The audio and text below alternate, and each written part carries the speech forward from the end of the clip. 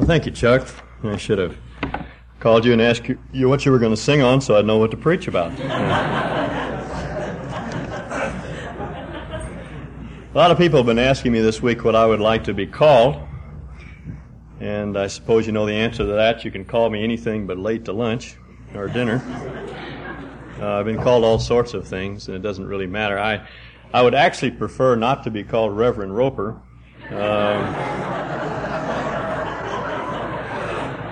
You know the word reverend means full of awe, and how would you like to be called the awful Mr. Roper? It reminds me of the story of the church secretary that picked up the phone one day, and the voice on the other end of the line said, "Hey, who's the head hog at the trough down there?"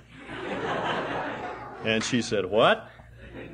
And he said, "Who's the head hog at the trough?" And she said, "Well, we hardly ever refer to our pastor in that way." And he said, "Well, I don't care what you call him. I wanted to send a check for $2,000 to the church, and I wondered who to send it to." And she said, "Oh, I think I hear the big pig coming in right now."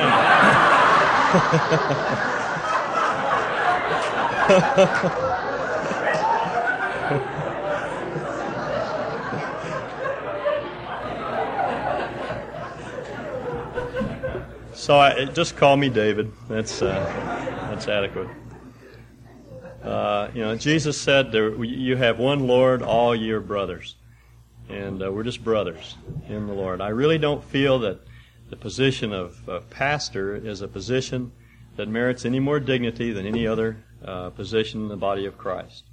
We're just brothers together. So if Paul could say, "I, Paul, write," then David is good enough for me.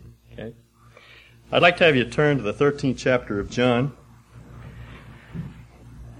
and I'd like to begin a series on what is traditionally called the Upper Room Discourse, that is John 13 through 17.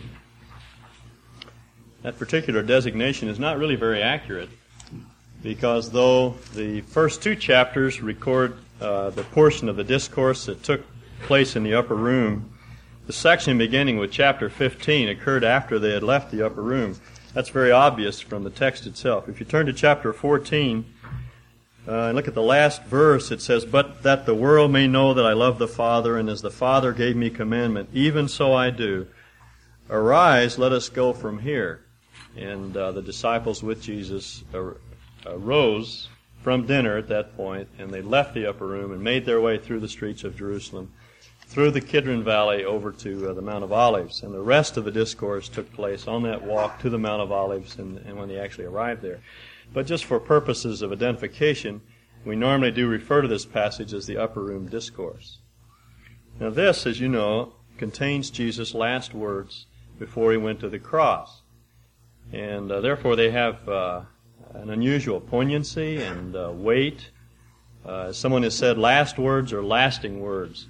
The last will and testament that a person leaves, or the last words that he addresses to his followers, are usually very weighty, very important words, and this, of course, is no exception. The discourse itself has to be seen against the historical setting, has to be seen against that backdrop. I wish I had time, or had time, to find the material that I wanted you to study beforehand so that you could do a lot of this work for yourself. I had to dig it out from under some of the junk that I had in boxes, and I just wasn't able to get it to the secretaries here in time. But by next week, we'll have some material for you to study in advance. And had you been able to do that, you would have seen that this chapter is set in a context of opposition. There is a growing cloud of opposition. The Jewish nation has rejected the Lord. His hour has come, as we're told in this passage. He's soon to die. And he's been rejected. So now he turns to his own. He turns away from the Jewish nation as a whole, and he begins to minister to his own people, his own disciples, to prepare them for the task of carrying on the gospel to the next generation. This is a sort of survival course for how to live in the world. He's instructing the disciples on the message that they need to carry on in order, the message that they need to carry to the next generation of believers. That's the purpose of it. And it is thus the seed plot for so much of the rest of the New Testament. Almost everything else that you find in the epistles is found in seed form in chapters 13 through 17. He takes up all of the really essential issues of Christian life and touches on them in at least in a preliminary way. And these things will be expanded and developed further in the epistles. That's why I think this is such an important section to know, because it really tells us everything we need to know about living in the world, how to live and how to cope with life and how to be the kind of men and women that God intends us to be. Okay, with that as just a brief background, let's look at chapter 13, and I'd like to read the first 17 verses. Now, before the feast of the Passover, Jesus, knowing that his hour had come, that he should depart out of this world to the Father, having loved his own who were in the world, he loved them to the end. And during supper, the devil, having already put into the heart of Judas Iscariot, the son of Simon, to betray him, Jesus, knowing that the Father had given all things into his hands, and that he had come forth from God and was going back to God, rose from supper, and laid aside his garments, and taking a towel, girded himself about. Then he poured water into the basin and began to wash the disciples' feet, and to wipe them with the towel with which he was girded. And so he came to Simon Peter, and he said to him, Lord, do you wash my feet? Jesus answered and said to him, What I do you do not realize now, but you shall understand hereafter. It just struck me this afternoon while I was reading that verse that you could make that statement about so many things that the Lord does. We simply do not understand so many issues in our Christian life. We don't understand always why the Lord does what he does, why we have to suffer often the way we do, why God brings certain events into our life that seem contrary to his purposes for us, and yet it will all be revealed in due time. Verse 8, Peter said to him, Never shall you wash my feet. Jesus answered him, If I do not wash you, you have no part with me. Simon Peter said to him, Lord, not my feet only, but also my hands and my head. Jesus said to him, He who is bathed needs only to wash his feet, but is completely clean, and you are clean, but not all of you. For he knew the one who was betraying him. For this reason he said, Not all of you are clean. And so when he had washed their feet and taken his garments and reclined at table again, he said to them, Do you know what I have done to you? You call me teacher and Lord, and you are right, for so I am. If I then, the Lord and the teacher, washed your feet, you also ought to wash one another's feet. For I gave you an example that you should do as I did to you. Truly, truly, I say to you, a slave is not greater than his master, neither one who is sent greater than the one who sent him. If you know these things, you are blessed if you do them. Now, I want you to note two things about the passage. We're told first some things that Jesus knew, and that's given to us in verses 1 through 3. And then we're told something of what Jesus did, and that's verses 4 and following, and then the Lord's brief commentary on his actions. Now, first, what Jesus knew. Now, if you read these verses carefully, you'll notice that there are two main ideas. There are two verbs that actually the same word that occurs twice, once in verse 1 and once in verse 3. Now, before the feast of the Passover, Jesus, knowing that his hour had come, that he should depart out of this world to the Father. And then in verse 3, Jesus, knowing that the Father had given all things into his hands, and that he had come forth from God and was going back to God. Now, that gives us the two main ideas in this first paragraph. There were two things that Jesus knew. Now, what were they? Look at the text. Don't look at me. It's not written up here. What were the two things that Jesus knew? All right. His hour had come. His departure was imminent. He was going out of the world, but what else did he know? Yes, that Judas would betray him. That was the way that his departure would be affected. Judas would, in fact, the Passover plot was already in motion, at least in terms of Judas' thinking. He was plotting the betrayal of Jesus. But now what does he say? He's going out of the world, but what other truth did he know? He was going back, that's true, back to the Father. Okay, now that's later. We're talking about just verse 1 now. Yes? What about the disciples? He loved them, but where were they? they would stay in the world. You see those two parallel phrases? He's going out of the world, but they're going to stay in the world, and that was his concern. He was leaving them, at least in terms of the kind of relationship that they'd maintained through these 3.5 years, but he was leaving them in the world.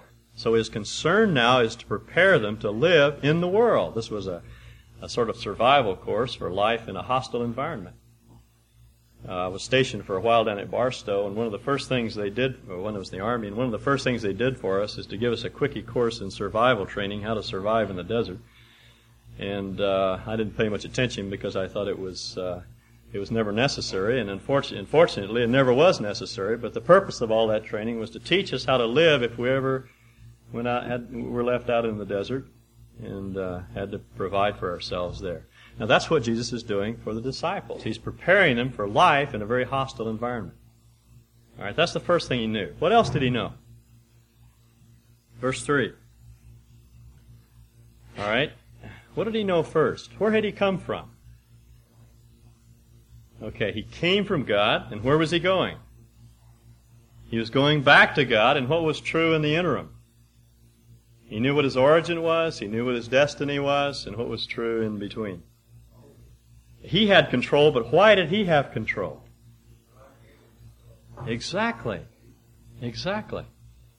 His authority came from God. That's what gave him control over his environment. That's why the Lord was always poised in every situation. You never see the Lord rattle in the New Testament. He was never uptight. He always knew precisely what to do in every situation. And he did so not merely because he was God incarnate, but because he was also a man dependent upon God. He possessed the life of God. It had come from God. It was going back to God. In the meantime, he lived on the basis of the life of God. And that's the pattern for our life as well. The life that we receive from God comes from God. That's our origin. And we're going back to God. In the meantime, who controls our life? God himself. And that's what enables us to be unflappable and poised and calm and quiet and gracious in the face of all sorts of distressing circumstances. That's why the Lord could do what he did. He had to know what he knew in order to do what he did. See, he wasn't threatened by washing people's feet. Now, I wouldn't do that. What would people think? I don't want to look foolish. That would be very threatening to me, but it wasn't to the Lord because he didn't care what people thought. He knew who he was. He knew who he belonged to. He knew who was in control of his life, you see. And therefore he could humble himself and he could look foolish. It didn't matter. Because he had an authority that came from above. All right, now that's what he knew. Now what did he do? Well, first it says he rose from supper and he laid aside his garments. And you'll notice that's plural.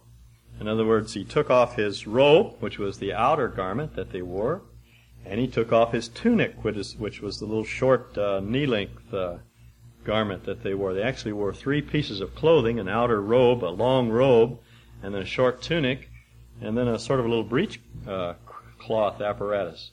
And so he took off all of his outer clothing and was dressed merely in a breech cloth, that is, the clothing of a servant. And he begins to wash their feet. Now you have to read chapter 22 of Luke to get the background for this passage. Do you know what the disciples were doing about this time? That's exactly. They were arguing about who was the greatest, or who would be the greatest in the kingdom. They were squabbling and fighting about who was going to sit on which side of the Lord in the kingdom and who would be the greatest. And, it was traditional in those days for the lowest person the person who was farthest down the social ladder to wash everyone else's feet. That was a servant's task. They would go to the public baths in order to cleanse themselves, and then they would walk through the streets to dinner, and their feet would get dirty as they walked through these dusty roads, and someone would have to wash their feet. Well, normally there was a servant who was employed for that purpose, and he would wash their feet. And so all these men came in the room, and John thought, well, let Peter do it. He's always shooting his big mouth off, and he ought to be the one who washes feet. And And right down the line, each man passed it on to the next person, and no one did it. No one was willing to be a servant. And so the Lord disrobes, and dressed as a servant, he begins to wash their feet. It says in verse 5, he poured water into the basin and began to wash the disciples' feet and to wipe them with the towel with which he was girded. And he came to Simon Peter. He said to him, Lord, do you wash my feet? Now, it's not apparent from this translation, but Peter's emphasizing the fact that he ought to be the one who's washing the Lord's feet. He recognizes this. Lord, you are washing my feet? Jesus answered and said to him, What I do you do not realize now, but you shall understand hereafter. Peter said, Never shall you wash my feet. Jesus answered him, If I do not wash you, you have no part with me. That is, no union, no communion with me.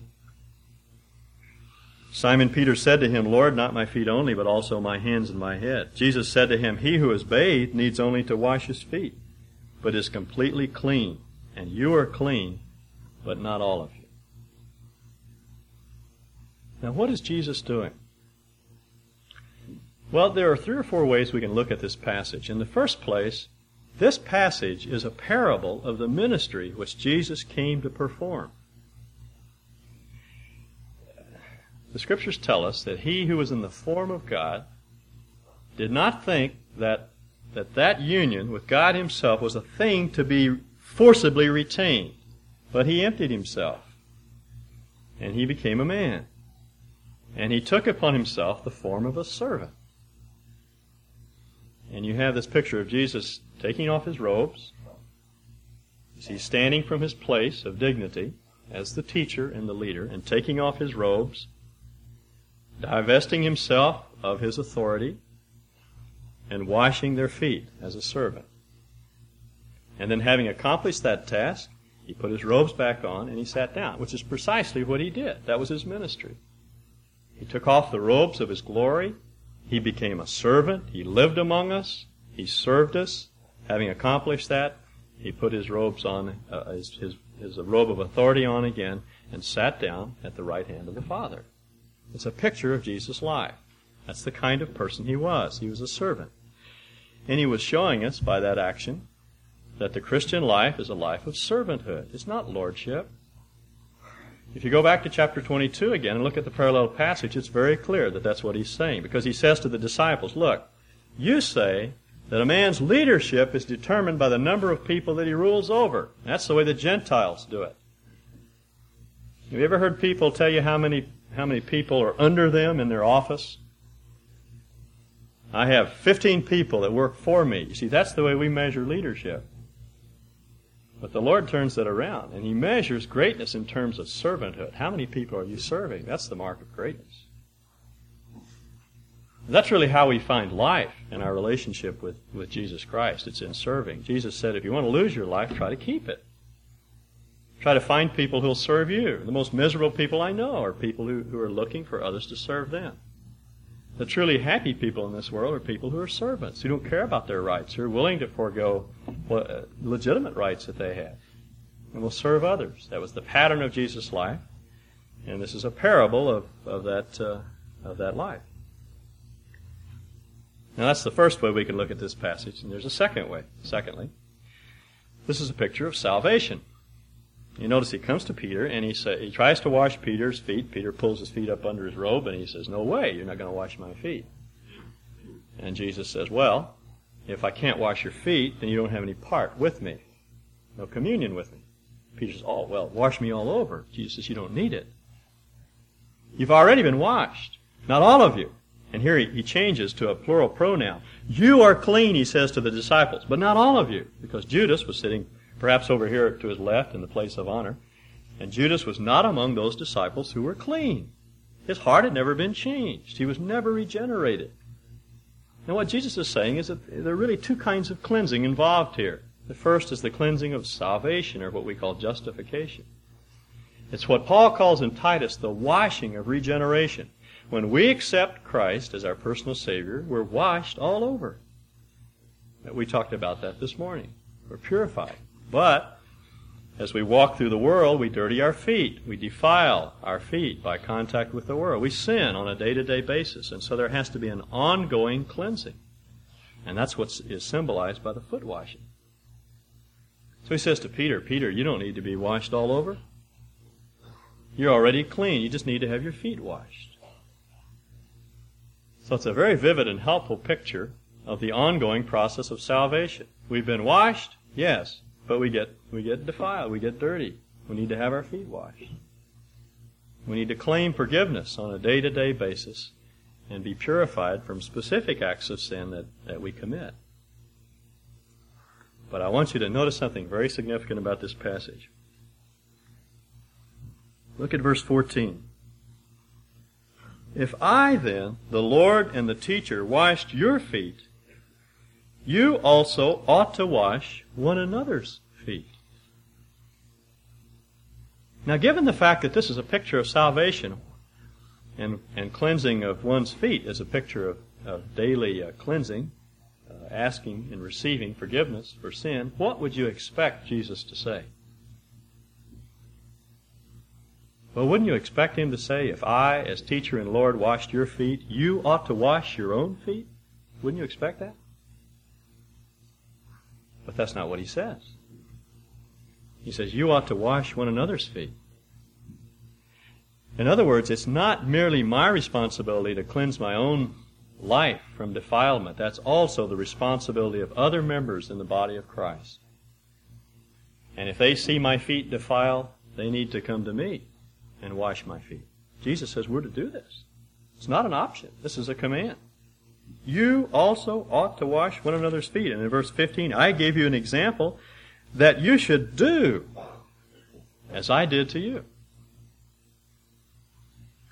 Now there are some churches, some wonderful brothers in Christ, Mennonites and Seventh-day Adventists, and United Brethren and others that actually carry out a foot washing service, and there's certainly nothing wrong with that. But just the service, apart from this understanding the significance of this action, is not enough, because it has a far deeper significance. What the Lord is saying is that we need to help one another cleanse ourselves from defilement. If you see me sinning, then you need to come to me, and in a spirit of love and graciousness, wash my feet. If I see you sinning, I need to come to you and help you wash your feet.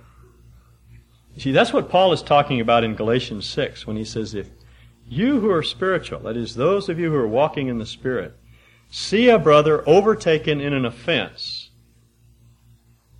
then you restore that brother in a spirit of meekness, considering yourself lest you too be tempted. In other words, don't be self-righteous and condemning and judgmental, but go to that brother in a spirit of love, or that sister, and point out to them the area of perhaps it's rebellion or sin or something in their life that's defiling them, and lovingly and graciously wash their feet. Now, you have to be careful of the temperature of the water. You don't want to plunge their feet in ice cold water or scalding hot water. But we do need to wash one another's feet. Turn back to Matthew 18.